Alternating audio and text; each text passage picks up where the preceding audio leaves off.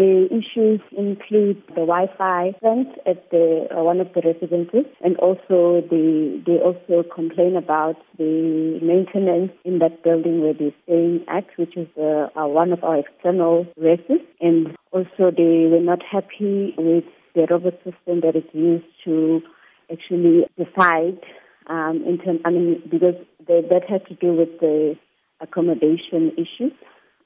Students had to get at least 65% to be able to accept it at that residence. Because they received a number of applications, obviously they have to have a criteria on how to ensure that they get the right people. What is the plan going forward, seeing as though management did have a meeting to discuss this struggles that the students had? The management is looking at the issues, and there's a task team that has been put together to actually look at those issues. The issues of safety at the residences, the issue with the Wi-Fi. So our ICS is actually engaging with the team to ensure that they come up with a solution for that. So they will actually do some sort of a report just to make sure that whatever the issues that they are getting are being sorted out. So the other issues, because there was an issue also regarding changing time for the buses. The students want the bus service to end at 2 a.m. The response to that was that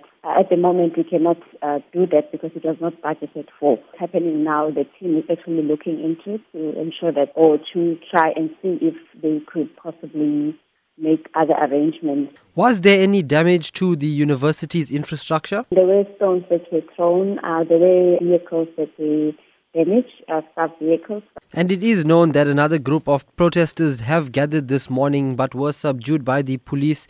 Are classes back to normal, and what is happening today? Today we decided again to suspend classes until Thursday this week, so to just allow the leadership of the university and student leadership to go back and discuss those issues. So the other issue is that there were students that were arrested. Students, obviously, they are not happy with that.